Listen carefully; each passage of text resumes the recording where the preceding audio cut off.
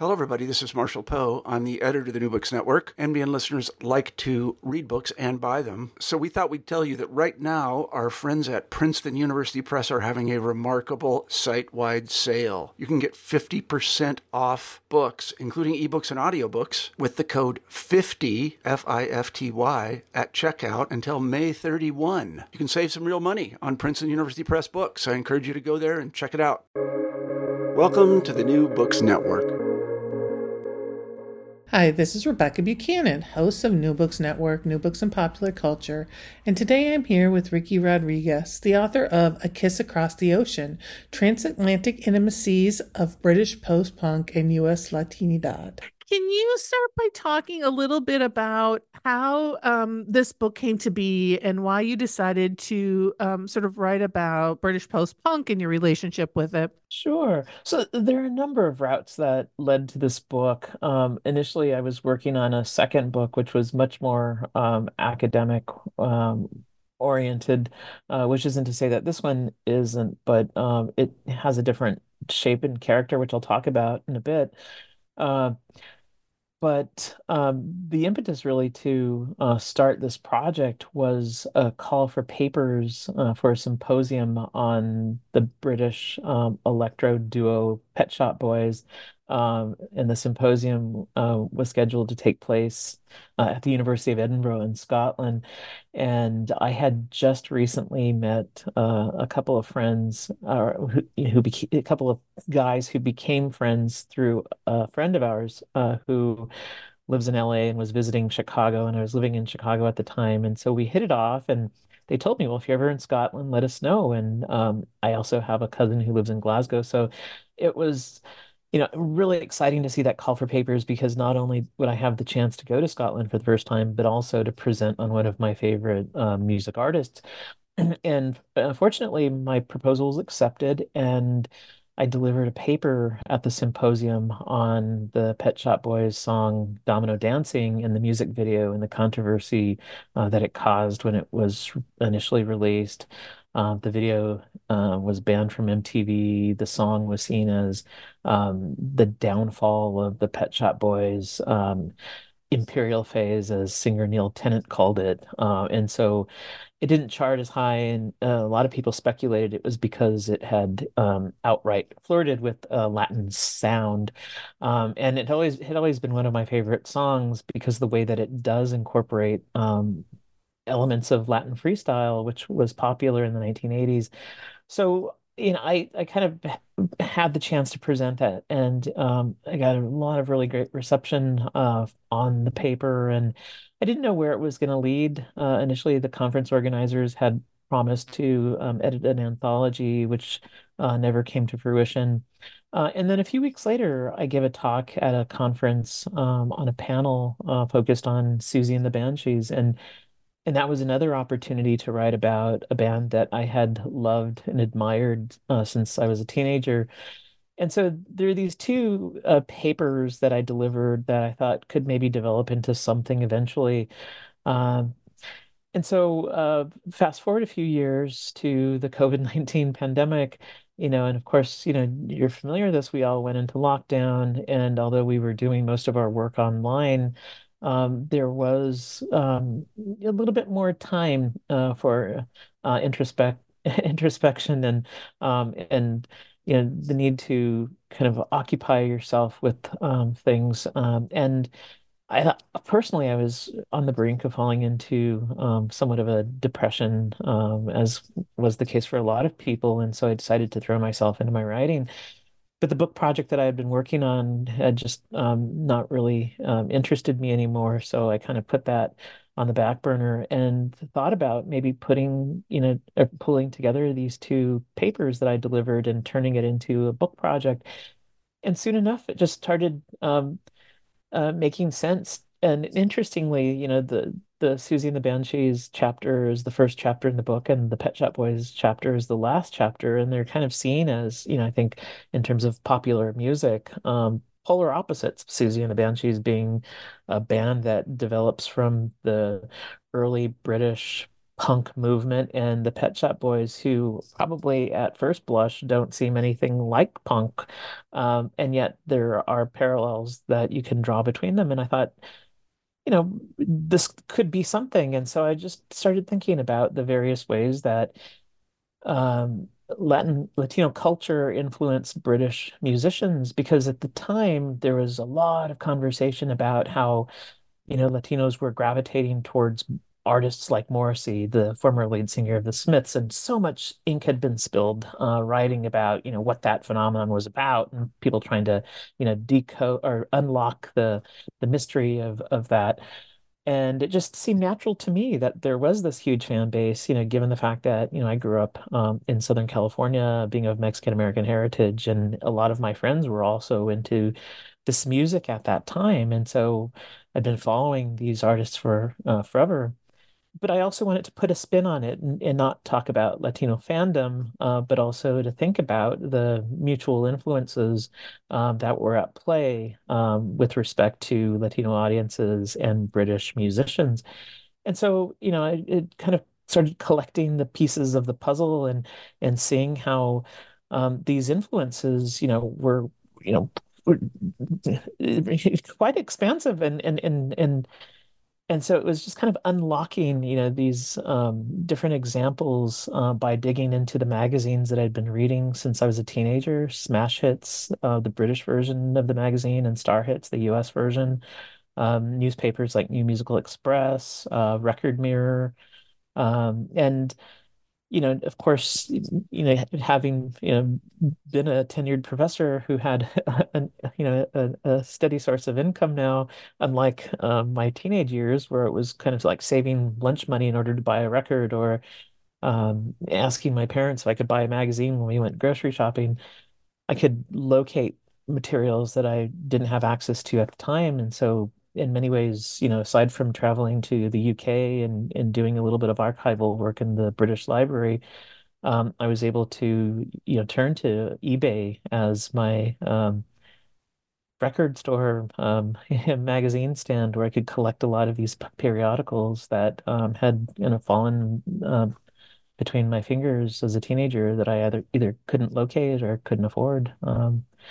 So yeah, it was just a process of amassing all of this material, creating an archive, and then also um, creating an argument which is about that mutual influence. And also, I'm probably talking way too much, Rebecca.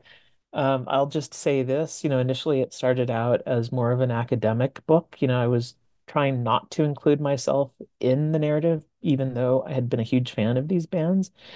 But I was part of a writing group where one of my colleagues, who's a creative writer, identified a personal anecdote in one of the footnotes, and he said, "This needs to be in the body of the text." And I told him, "I can't do that because it would kind of delegitimate the study as, an academic study." And I felt like, he gave me a license to do that. And once I did, it just opened a floodgate for me to kind of incorporate my own personal experience alongside writing about this musical genre or this cultural phenomenon in a way that was both scholarly as well as personal. And just kind of feeling my way around by way of writing. I think I was able to kind of combine those two approaches, and the end result is this book. I will agree with your colleague that I loved that personal connection, right? And it might be that you and I are very close in age, right? Like, and had some similar musical like background tastes. And so I think like I was like, oh, I remember that. I remember that when that came out, or, that tour or those kind like, so I love that personal connection. It was wonderful. And I will Thank you. all yeah, and I will say, like, I appreciate as a gigantic Smiths fan and um a like recovering Morrissey fan, I will say that's the best Yeah, way to say it. I love Uh it. like, right, like it's hard. It's hmm yeah.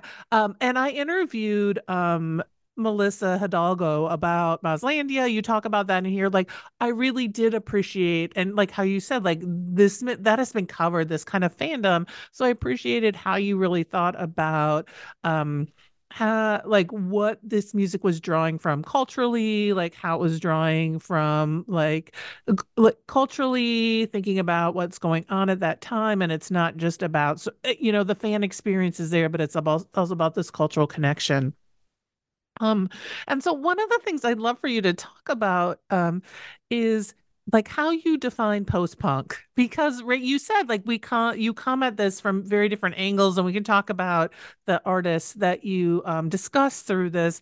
But I think like you create a definition for your about post-punk that I think we needs to be talked about, so that because people look at it differently, right? Yeah, yeah, thanks for that question, Rebecca. Yeah, it's something that I've been taken to task on. A few of the reviews of the book that have come out have focused on that and have questioned whether post-punk is the appropriate category to use as opposed to, say, new wave or synth pop or goth or more recent iterations of those categories like shoegaze. I mean, the genres and the categories just proliferate over the years.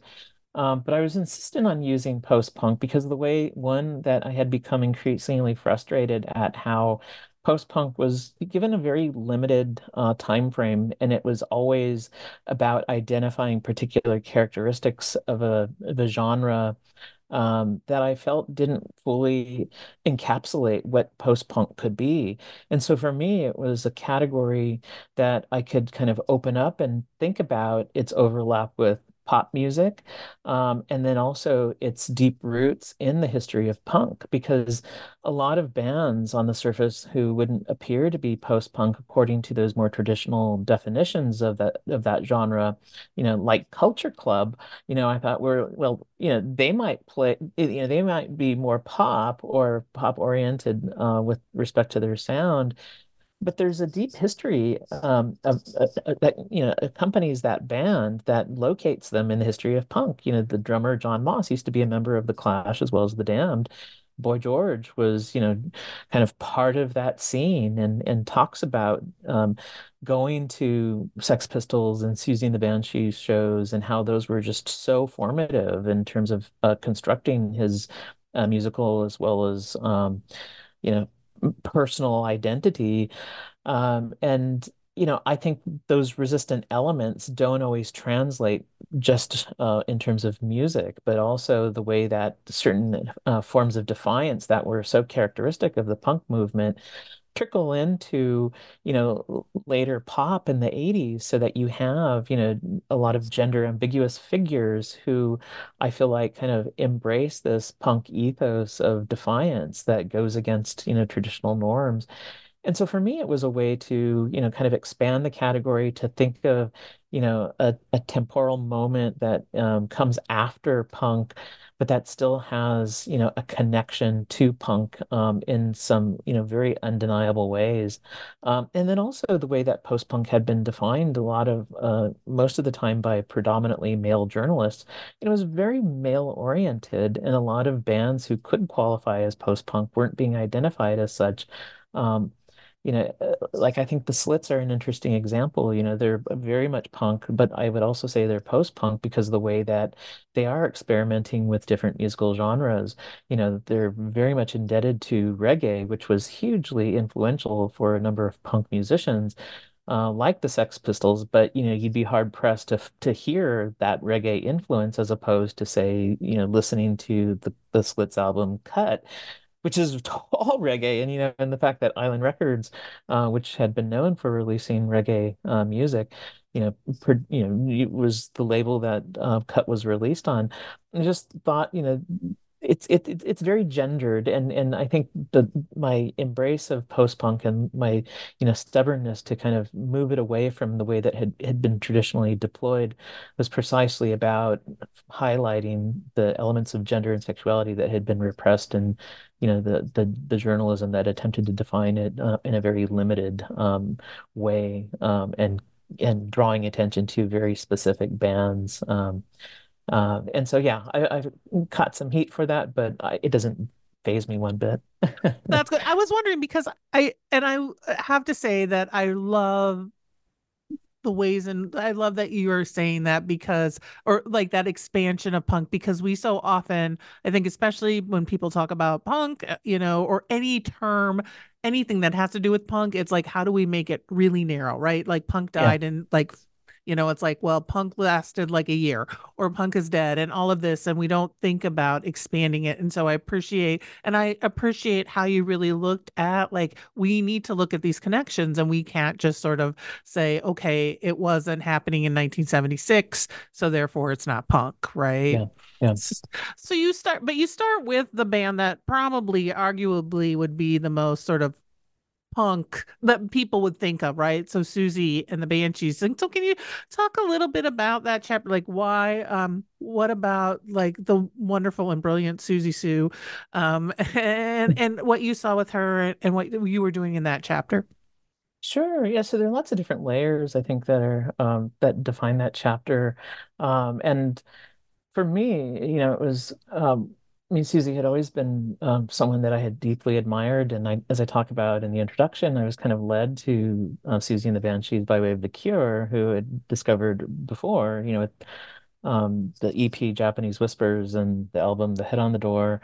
And it was just by happenstance that I saw the video for Dear Prudence, the song that the Banshees had covered, which was a Beatles song from the White Album, and Robert Smith is in the video, and so I was just really excited to see that. And so, my familiarity with Robert Smith and The Cure kind of opened the door for discovering the Susie and the Banshees catalog, and soon, I was so much more of a Susie and the Banshees fan as opposed to The Cure. But I think the admiration of Susie, is historic, in the way that she kind of represents this, exemplary figure for women and for queers, and the way that, her defiance is precisely about that, kind of railing against the male dominance of the music scene, the punk music scene in particular, and then, the subsequent music scenes that follow in its wake. But it was also about thinking about the different kinds of relationships that she had established with Latino figures, such as Kid Congo Powers, the guitarist, one-time guitarist for the Cramps and the Gun Club, and the friendship that they had cultivated. And when the Cramps and Susie and the Banshees toured the US, Kid takes Susie to Disneyland for the first time. And, there are these really great photos that Donna Santisi took of them at Disneyland. And the one that I have reproduced in the book is them riding the rocket ships in Tomorrowland. And I just kind of loved that, that photograph because of the way that it represented this intimacy between this woman punk icon and this queer Chicano from Southern California who just kind of, fell into the music scene because of his fandom for these bands that he discovered on a field trip to London with his high school class. Um, and then it was also, kind of thinking about the way that, the Latino fan base in Southern California also gravitated towards Susie, identifying different elements of Latino culture in Susie and the Banshees music. I didn't really talk about this in the chapter, but it's in a footnote, their song Dia de los Muertos, where Susie sings in Spanish. Um, just the endless references that I think, kind of note the kind of mutual exchanges that are taking place there. And then I end the chapter by talking about how I'm at this club in Los Angeles, and I happened to bump into Susie and Budgie, and I didn't say anything to her because I didn't want her to, to say something mean and destroy my love for her. And I think that was actually probably a good thing in retrospect. But one thing I will say, it's really interesting, as I've been traveling and talking about the book. I was discussing the book at the Riverside Public Library, and there was a woman in the audience, and she comes up to me afterwards and she says, I want to thank you for including my photo in your book. I'm Myra, who was the aunt of the young Chicano kid who had won this competition to meet Susie and Budgie when they were touring as the Creatures. And it was just so perfect that, and she was telling me about how Susie was really wonderful and really sweet and talkative and for me that was kind of, the answer to what it would have been like to talk to Susie when I bumped into her at that nightclub. So lots of different things that are going on here, but I think it's kind of the best way to really start the book in terms of talking about the different kinds of connections and the way that these various actors come into play, both in the past as well as in the present. Yeah, and I loved one of the things I loved, and I am glad you hit on that picture and that image was that like one of the things you talk about is like using A Kiss Across the Ocean and this kind of this touch and how the multiple ways sort of music can physically and emotion can touch you, right? And so I felt that Susie chapter really showed that too, and especially like when you talk about that connection, and I loved I wanted to be at Disneyland when Susie was at Disneyland, right? Like, how can you not want to just be like, that is amazing? But like, yeah, so that is a beautiful, like, that's got to be like, all right, that store, like meeting her, the fan and hearing what she has to say is that's awesome. Thanks, Rebecca. Thank you. So you move from Susie to Adam and the Ants and kind of look at it, who can sometimes there's some I mean everybody often has controversy with them, but there's some controversy with him. And so can you talk about Adam and the Ants and Adamant and how that chapter and sort of what you were doing with that and what you sort of saw with him? Sure. Yeah, that chapter was difficult to write because of the way that I think what I do is open up a door for kind of a controversial position where, you're drawn to an artist whose politics are questionable or the music that they produce, kind of is troubling on a number of levels. And so what I tried to do is, both talk about my admiration for Adam and the Ants by way of songs like Prince Charming and just loving going to see him live, but then also indexing the fact that the Ants released two songs which I think were super cringy, uh, Puerto Rican and Juanito the Bandito, and I talk about the way that some of the some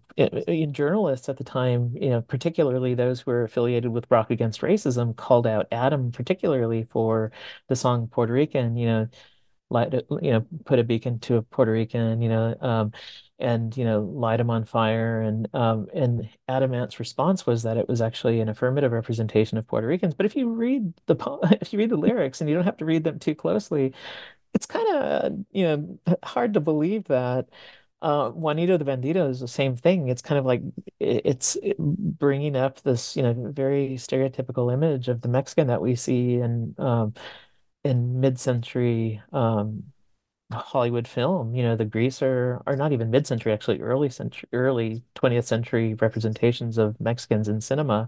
The Greaser figure, the approximation to Mexican representation to a character like Speedy Gonzalez, the hypersexualized, uncontrollable, Mexican man who always has sex on the mind. Um, and so, I talk about how I just can't listen to those songs, even though I'm writing about them. And yet I'm still able to kind of embrace other elements of the Adam and the Ants catalog. But I wanted this to, get us to think about, why is it that we're drawn to, various bad object choices, knowing full well, what the historical contexts are of those objects, of those individuals, and yet we still feel something for them. And so I think that this kind of contradictory relationship that we sometimes have with music and music artists is a conversation that I wanted to have. My admiration for Adamant, on the one hand, and then also my ability to critique, certain elements of the music. But for me, it was also a way to register how, these British kids who are growing up at a particular moment, their introduction to racial difference oftentimes, outside of the fact that they were growing up with a lot of Caribbean and South Asian youths who had been migrating to the UK, but a lot of their exposure to racial difference was through television and film. And so, of course, they're going to draw on those representations and reproduce them in their lyrics, especially if it's kind of tapping into a certain kind of aesthetic or politics that they're trying to represent. And for Adam Mann, it was all about this overly sexualized, man who is all into S&M and seduction and so why not draw on this figure of the hypersexualized Mexican that he could kind of use as part of his, sexually charged image repertoire. And so that's kind of what the chapter is about in a nutshell. Well, yeah, and like as someone who like these are bands that I grew up with, right? That you start as you get older, you start to see those. So I appreciate that too, that idea that like I can still remember these times and remember these moments with love. And that they help me get through things or help me in certain ways, but look at it critically, right? Like Yeah. so you don't need to throw it all away. Um, but you can still be critical of what was going on or what is Yeah. going on. Yeah. And it's kind of like what you said before, Rebecca, about, being a huge Smiths fan and a recovering Morrissey fan, and I think for a lot of us, the Smiths music was so important as a means of survival, especially, as a bullied kid or, someone who's experiencing alienation and, the ability to relate to those lyrics and the music as a form of solace and, the ability for that music to kind of save us, literally and figuratively. And yet, to be aware of Morrissey's politics and his alignment with, the right and Mhm. anti-immigrant, sentiment, it's like it's horrible. But, you also want to remember just what that music Mhm. represented. Yes. Mhm.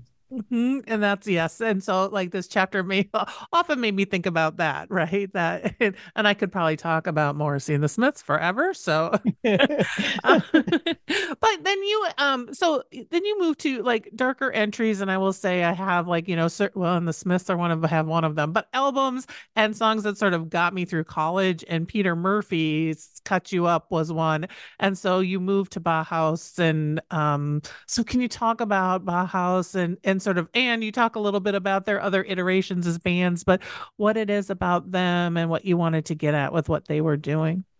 Yeah. So again, a lot going on in this chapter, I think. And, one of the things that I was kind of struck by when reading an article about Bauhaus and what they represented as far as goth culture, and that of course was a category that the band had initially resisted, like Susie and the Banshees, and yet, their incorporation into that category was kind of hard to resist because of the way that, this subculture that developed, would embrace bands like Bauhaus and Susie Sue and Susie and the Banshees.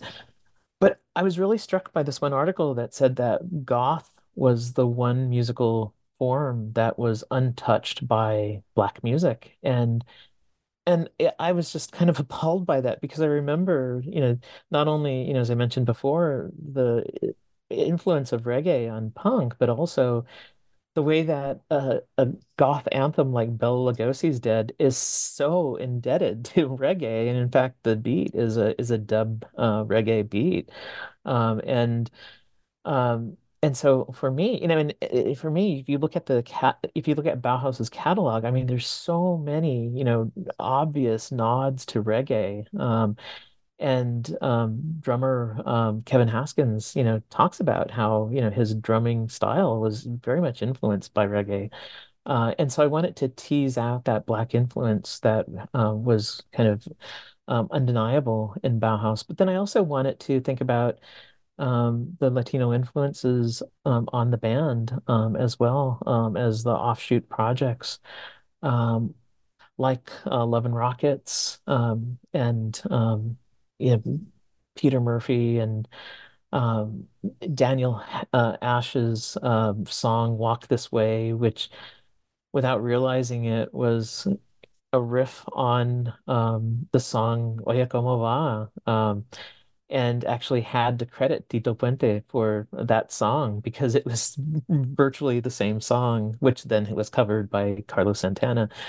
Um, but then also Bauhaus just, it has such a huge influence on Latino youth at the moment of their arrival on the scene up to this very moment. And I think a lot of it has to do with the fact that the three of the members of Bauhaus relocated to Southern California, and they're very much part of that scene. And so you hear a lot of these references in their music, as well as in the interviews that they have about, what it's like to live in Southern California. And then I was also kind of interested in the way that Bauhaus would kind of surface in the literature by writers like Miriam Gerba, whose story White Girl was about this romantic connection between a white girl and a Latina, and they were both goths, and they would play Bela Lugosi's Dead endlessly. And I also talk about David J's autobiography, and this one encounter he has with this Chicana from East LA who's like banging on his hotel door to let her in, and he wonders if he should do it or not. But it's a really interesting encounter that kind of allows me to think about what Bauhaus's music means. To Latinas in general, and I talk about the number of friends, my sister and other Latinas with whom I'm, kind of a fan of the band, and their relationship to their music. And I also I'm a huge fan of Bauhaus, and so I could not write about them. And I think that's probably one of my favorite chapters, just because, it's yeah, it just their music resonates so much with me. Well, and I just want to say that, reading this, as I said, I keep going down memory lane, but this chapter reminded me of, this is one band that I kind of absolutely love every iteration of what they did after, right? Mhm. Like, I am good with Love and Rockets, Tones on Tail. Like, I'm like, everything they did, I kind of loved. And so this reminded me of all the ways in which I loved what they did. So thank you for that. Sure, Thank you yeah. for that little reminder. I'm like, oh, that's right. That's right. They were in this. He was in this. He was in that. I was like, oh, I forgot. Yeah. And I should say too that my introduction to Bauhaus came by way of the band Japan, who, were kind of like one of the first bands that I just really loved, and I found out about them through star hits. There was this, a column where people would write in and ask questions to this imaginary.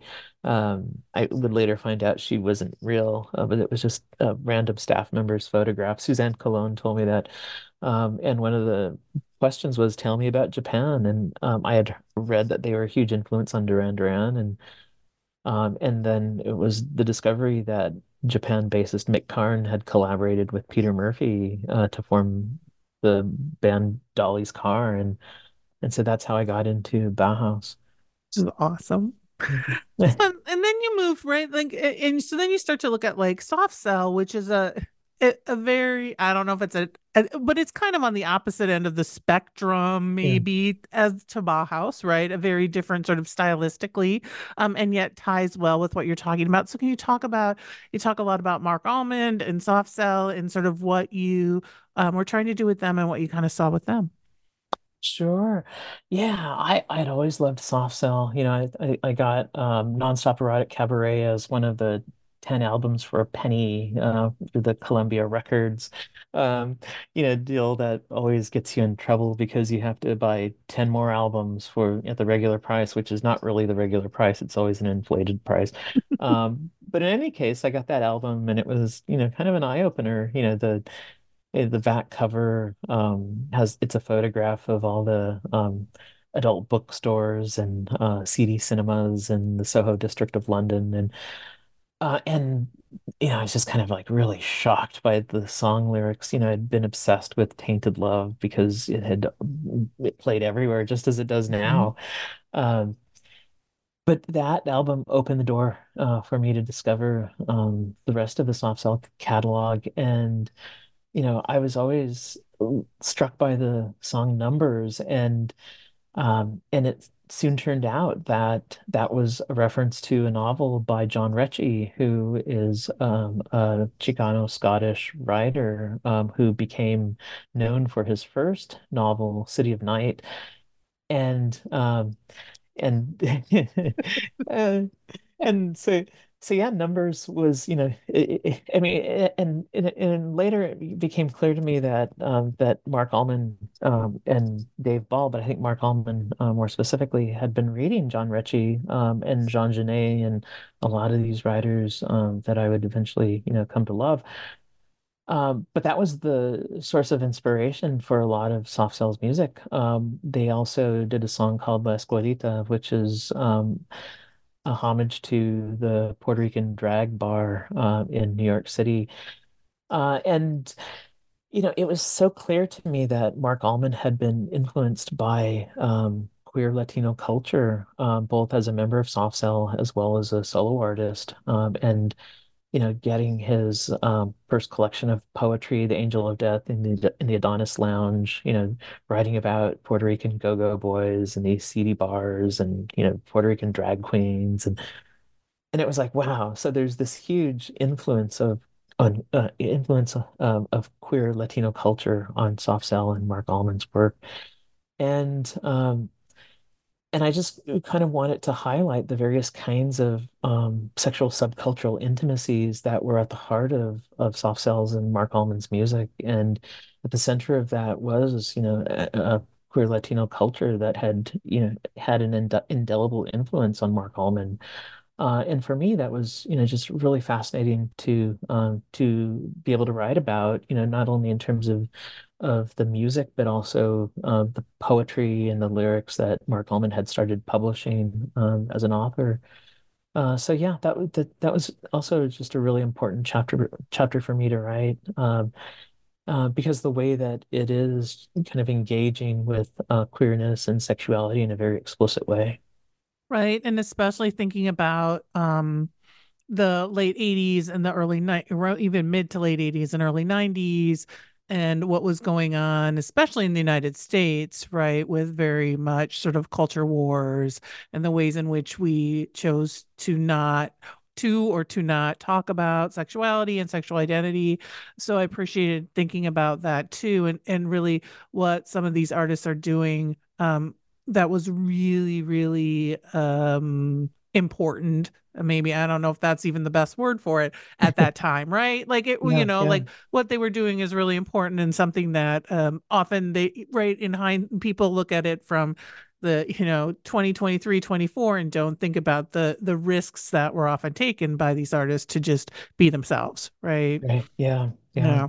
Yeah. Um, Yeah, and I was always struck by the fact that Mark Allman kind of paved the way for a lot of artists, who and even though he wasn't out at the time, I think the way that he was read, he was kind of out even if he didn't want to be, the violence that was provoked as a result of Soft Cell's first appearance on Top of the Pops, with all of the, gyrating and the feminine gestures and the black eyeliner, and Mark Allman in his autobiography Tainted Life says that it gained him a lot of fans and it gained him a lot of enemies. He started getting love letters from girls and young boys who after that appearance ran to the room and started writing love letters, and and yeah, and I think he did in many ways help pave the way for future artists like Bronski Beat and Frankie Goes to Hollywood, as well as Culture Club, and Dead or Alive. And so I don't know if any book about music can be a complete book without sort of looking at fashion and roles of fashion too. And so I love that in between your chapters on Soft Cell and Frankie Goes to Hollywood, you have this piece on looking at, you call it zoot suits and secondhand knowledge, and looking at Blue Rondo a la Turk. And so can you talk about that too, and sort of also looking at fashion and music? Yeah. So I'll just say that Blue Rondo a la Turk is kind of the outlier in the book because they're the one band that I didn't listen to as a teenager, and I would later find out about them from Stuart Cosgrove, who is a Scottish writer and journalist. And he told me, how could you not talk about Blue Rondo a la Turk in this book that you're writing? And, I'd heard their name, but didn't really study them much or look too much into them. But when I did, it was like, wow, this is amazing. They're not only performing Latin music, but they're also wearing zoot suits. And for me, that was just, really fascinating. And it was an opportunity to think about the zoot suit and the way that it had traveled not only within the US but across the Atlantic and in Britain, and it was adopted by a lot of Jamaican youth who were part of the Windrush generation. And some people have argued, historians have argued, that it was introduced by those youth by the African American sailors during World War II who were wearing them when they were deployed in Europe. And it was really fascinating to kind of think about the zoot suit in contrast to the rise of the suit in the New Romantic scene, the way that the suit had become kind of a fashion object of choice by a number of artists, Heaven 17, Bauhaus, Spandau Ballet, almost everyone wore a suit at the time, but more often than not, it was like an Anthony Price suit, it's a really expensive suit. But the zoot suit was, oftentimes something that one would find in a secondhand store, a charity shop, and it had just kind of resurfaced, and a lot of youth were gravitating towards the zoot suit. And for me, it was really fascinating because Blue Rondo or Turk, wasn't just kind of adorning the suit just as a means of making a fashion statement, but it was also politically charged because they were aware of the history of that suit, and coupled with their desire to perform Latin music, it was just a really important convergence of Latino culture that I think a lot of people aren't aware of. This is also a moment when you have Latin American migration to the UK, and so some of the members of Blue Rondo a la Turk are from Latin America, and they're influencing Christos Tolera, who is um, Greek, and Chris Sullivan, who is Welsh. Who are kind of seen as the front and center members of Blue Rondo a la Turk, but it's these other members as well who are kind of giving the band their undeniable Latin sound. And along with the Zoot Suit, it was just a really fascinating history that I wanted to tell. Their most famous song, "Me and Mr. Sanchez," is a reference to the California writer Thomas Sanchez, who wrote a book called The Zoot Suit Murders. And they had read the book, and the the lyrics were inspired by that novelist. And so, the influences are both, are not just both fashion based and music oriented, but also literary. And it returned me to the moment when, my entryway into academia was through studying literature, and my discovery of these books and my desire to learn more about literature written by Mexican American writers. And it turns out these British kids were also reading the same literature that I was reading. which is always awesome. Yeah. Well, and so then, and you talk about like, and I often fashion in a different way, but maybe mass culture selling Frankie, right? Frankie goes to Hollywood, and I can't get away with like thinking about them without thinking about like the Frankie Says shirts and the Yeah. ways in which they were sort of sold. So can you talk though about what you saw with Frankie Goes to Hollywood, and sort of their relationship to yes, to everything. Yeah. I have to say, when I first heard Relax, I totally picked up on the sexual innuendos, and then there's the sound, that moment in the song where, yeah, there's like, when Holly Johnson says "come," and it's like this, kind of explosion of, water, well, in my mind at the time it was Yeah. water. Um, but I was just really fascinated by that song. And then of course, Two Tribes, which became my favorite Frankie song. But for me, they were very defiant and rebellious. And then learning that Holly Johnson and Paul Rutherford were gay, and so explicit about that, it just kind of made their appeal all that more great for me. But I kind of with Two Tribes in particular was really important for me because it arrived at a moment when I was grieving as a teenager the passing of my great grandmother who had meant a lot to me.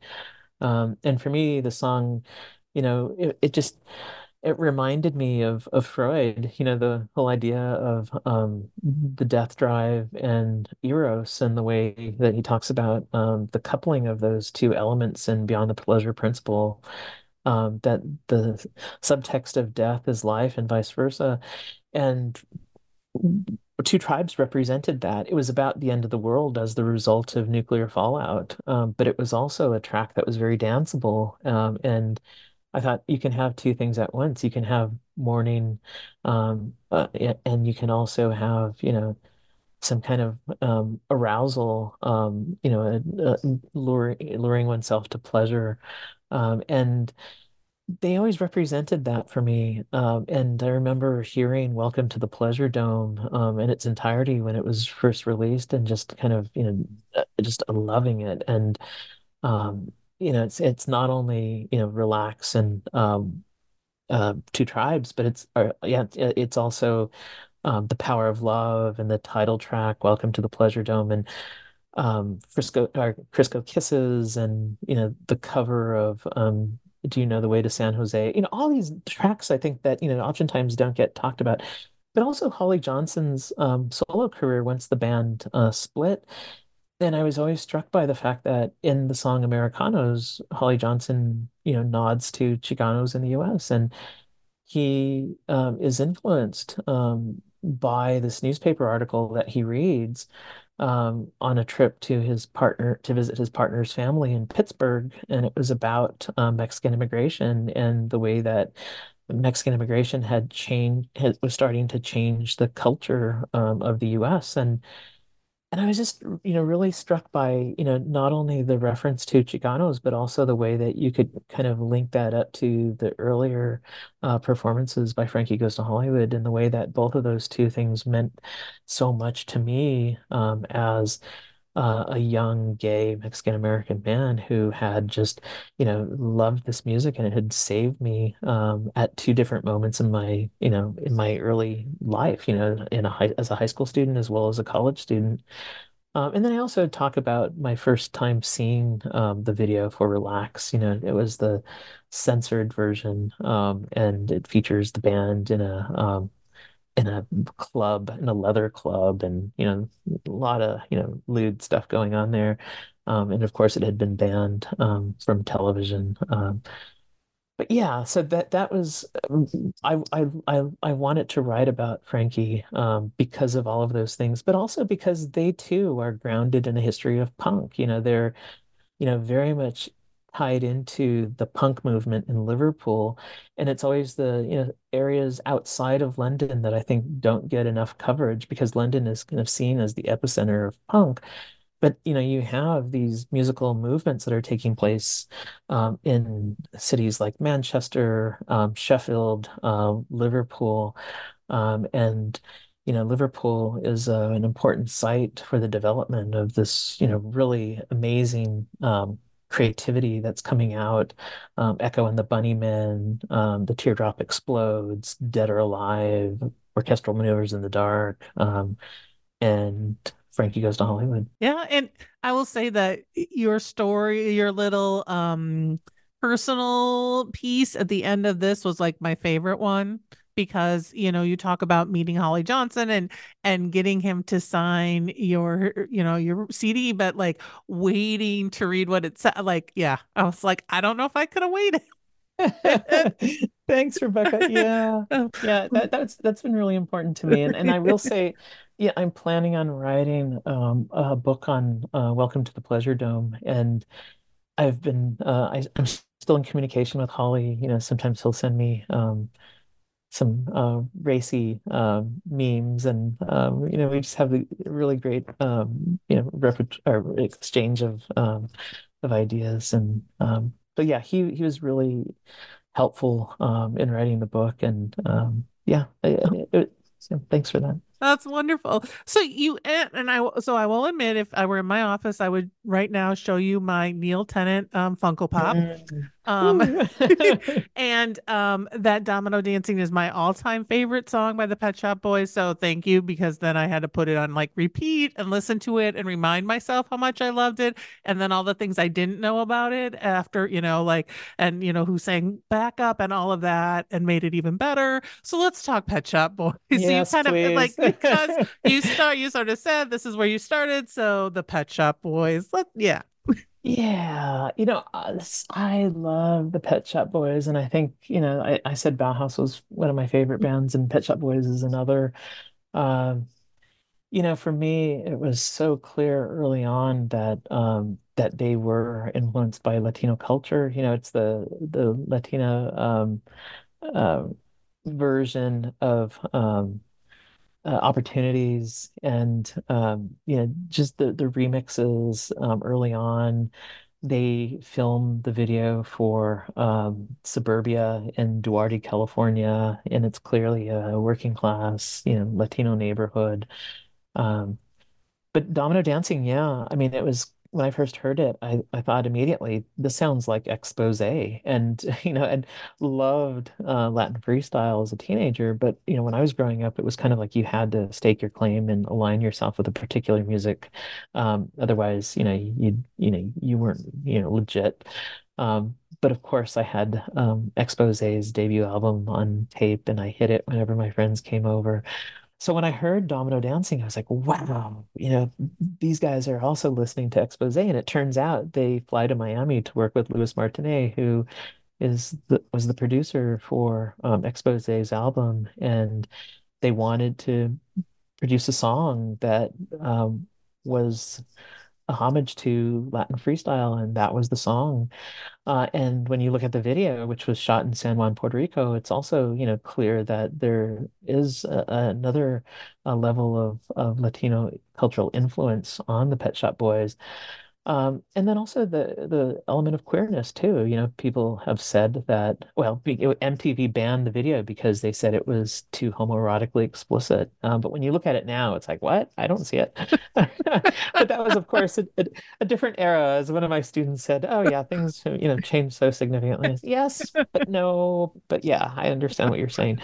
Um, but yeah, and you can kind of see the influence of Latino culture on Pet Shop Boys as as they progress over the years, and the song, or the bilingual, their album, which includes single bilingual, and a lot of other tracks, Se Vida there's a clear Latino influence on their music, and in fact, the single was initially titled, or bilingual was initially titled Latino, but they decided to change it. And even up to their most recent song, 30 something, which was influenced by reggaeton, as Chris Lowe said, the video is shot featuring members of the band Prayers, who is a self-identified cholo goth band from San Diego. And the video focuses on a formerly incarcerated young man who is released from prison and tries to find a job but can't find anything because he's covered in tattoos, and ultimately resorts to slinging drugs again as a means of supporting his kids. So, all these elements that I was just so fascinated by. And so they became, an important band to write about. I will tell you this, though. I got an email one day, just, out of the blue, and it was this guy who was a museum curator, and he told me that he had discovered my book because I wrote about the book in the LA Times through this platform called Delos. And he picked up the book, and he said he immediately contacted Neil Tennant, who's a good friend of his. And Neil responded and said, I've always been curious about this phenomenon. I just bought the book, and I can't wait to read it. And that just like I died. So I'm so curious to know what Neil thought of the book if he read it. But that for me was just kind of something I would have never expected. Oh, I love Yeah. that so much. And I think that I appreciate all the ways in which you tied them to punk too, right? Like, and punk, and thinking about punk culture and the right in this post-punk kind of space, and really, and throughout thinking about the connections between, I think we often think we had hip hop and we had punk, and then they, they're opposite ends of the spectrum, but really thinking about how many of these genres came together, and sort of built off one another and learned from one another, right? And pushed in different ways, but also had some ways in which some major connections, right? And I appreciated how we could see that too. Thanks, Rebecca. Yeah, and it kind of goes back to the reggae influence on punk. What I wanted to talk about here is how freestyle really is, part of hip hop culture, but it was kind of pushed away because it wasn't seen as conforming to what hip hop would eventually become, which was also very, masculinist, in the way that it had become rearticulated. And so for me, Pet Shop Boys kind of represent this bridge between hip hop and punk, and there's a quote that I have in there where Neil Tennant says that the early Pet Shop Boys music was almost like punk because of the minimalist quality. And he's absolutely right. And then also his own, personal trajectory, having been a writer for smash hits, and being part of that scene as a young person, growing up in Northern England and then eventually moving to London.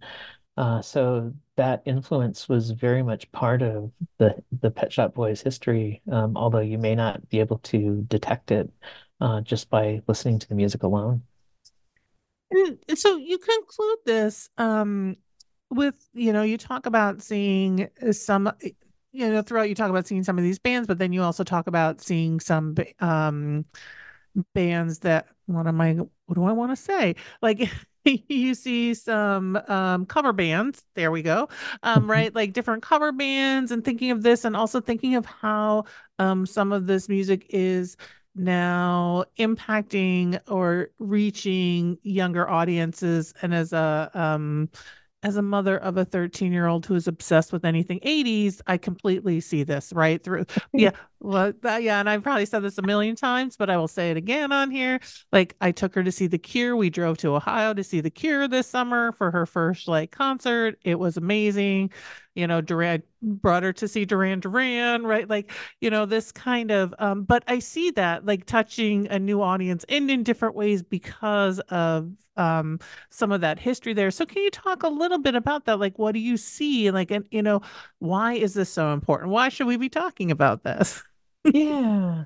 I think, one of the things I wanted to do in this book is resist, the kind of easy nostalgia that sometimes the 80s, come to represent, and a harkening back to a different era and seeing how things were in the past. But I wanted to talk about how this music is alive and well, and it doesn't just stop short in the 80s, that it influences people to take up instruments and to form cover bands or tribute bands and pay their respects to the artists that changed their lives. And how in Southern California in particular, and I think it's not just Southern California, but it's also everywhere really, how these tribute bands draw huge audiences because of the way that, if the band no longer exists or, they refuse to play certain songs, these tribute bands kind of pick up the slack and give the audiences what they like, the music that they want to hear.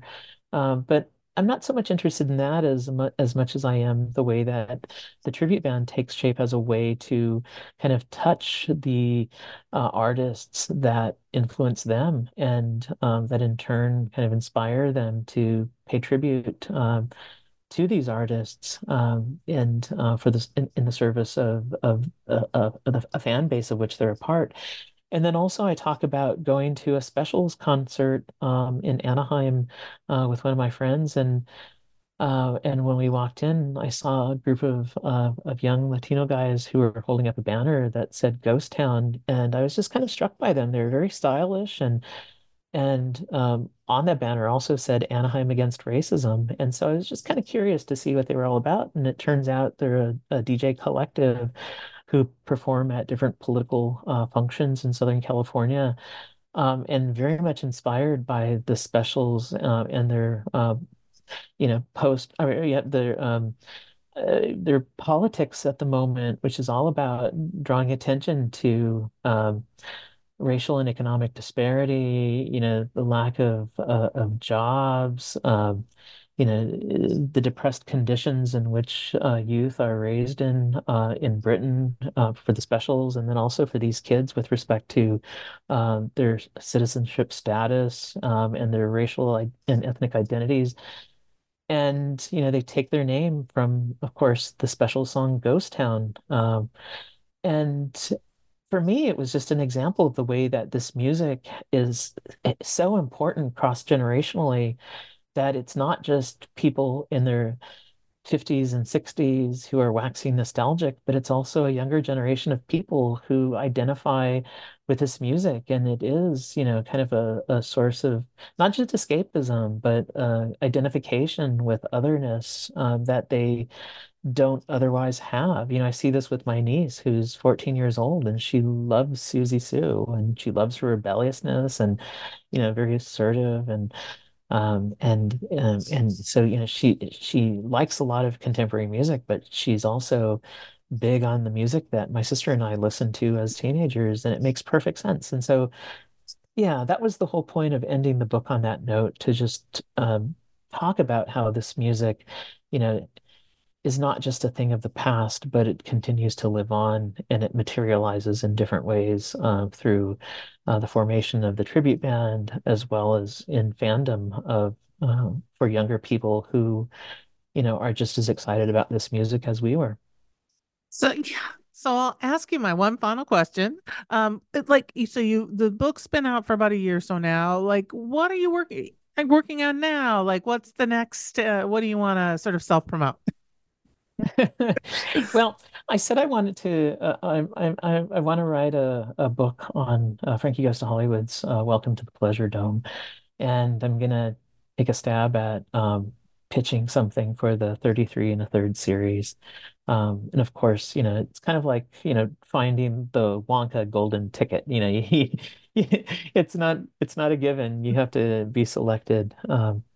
But even if it's not accepted for that series, it's something that I want to write about, just because of the my love of that album, and the way that I think it just kind of tells us a lot about, our contemporary moment, and how it reflects, the politics of the day, not just in the from the 80s, but also right now at this moment. And then also, I think I still have this point to prove that they weren't just the product of Trevor Horn, but that they were actually, an original band with original ideas prior to his working with them in the studio. That they're a band that we need to take note of, and to see as having made a really important impact. I'm just finishing this article on the band Los Bacaminos, which is Paul Young's band, which is a group of British musicians who pay their respects to Tex-Mex music. They love Flaco Jimenez and the Texas Tornadoes, um, and they tour mostly around Europe. And again, I think it's just another example of the way that musical cultures always travel, and that there are so many examples of this transatlantic intimacy that I'm talking about in A Kiss Across the Ocean that didn't get covered in the book. Well, Ricky Rodriguez, thank you for talking with me for New Books on Popular Culture about A Kiss Across the Ocean. It was a pleasure. Likewise, Rebecca, thank you so much for having me.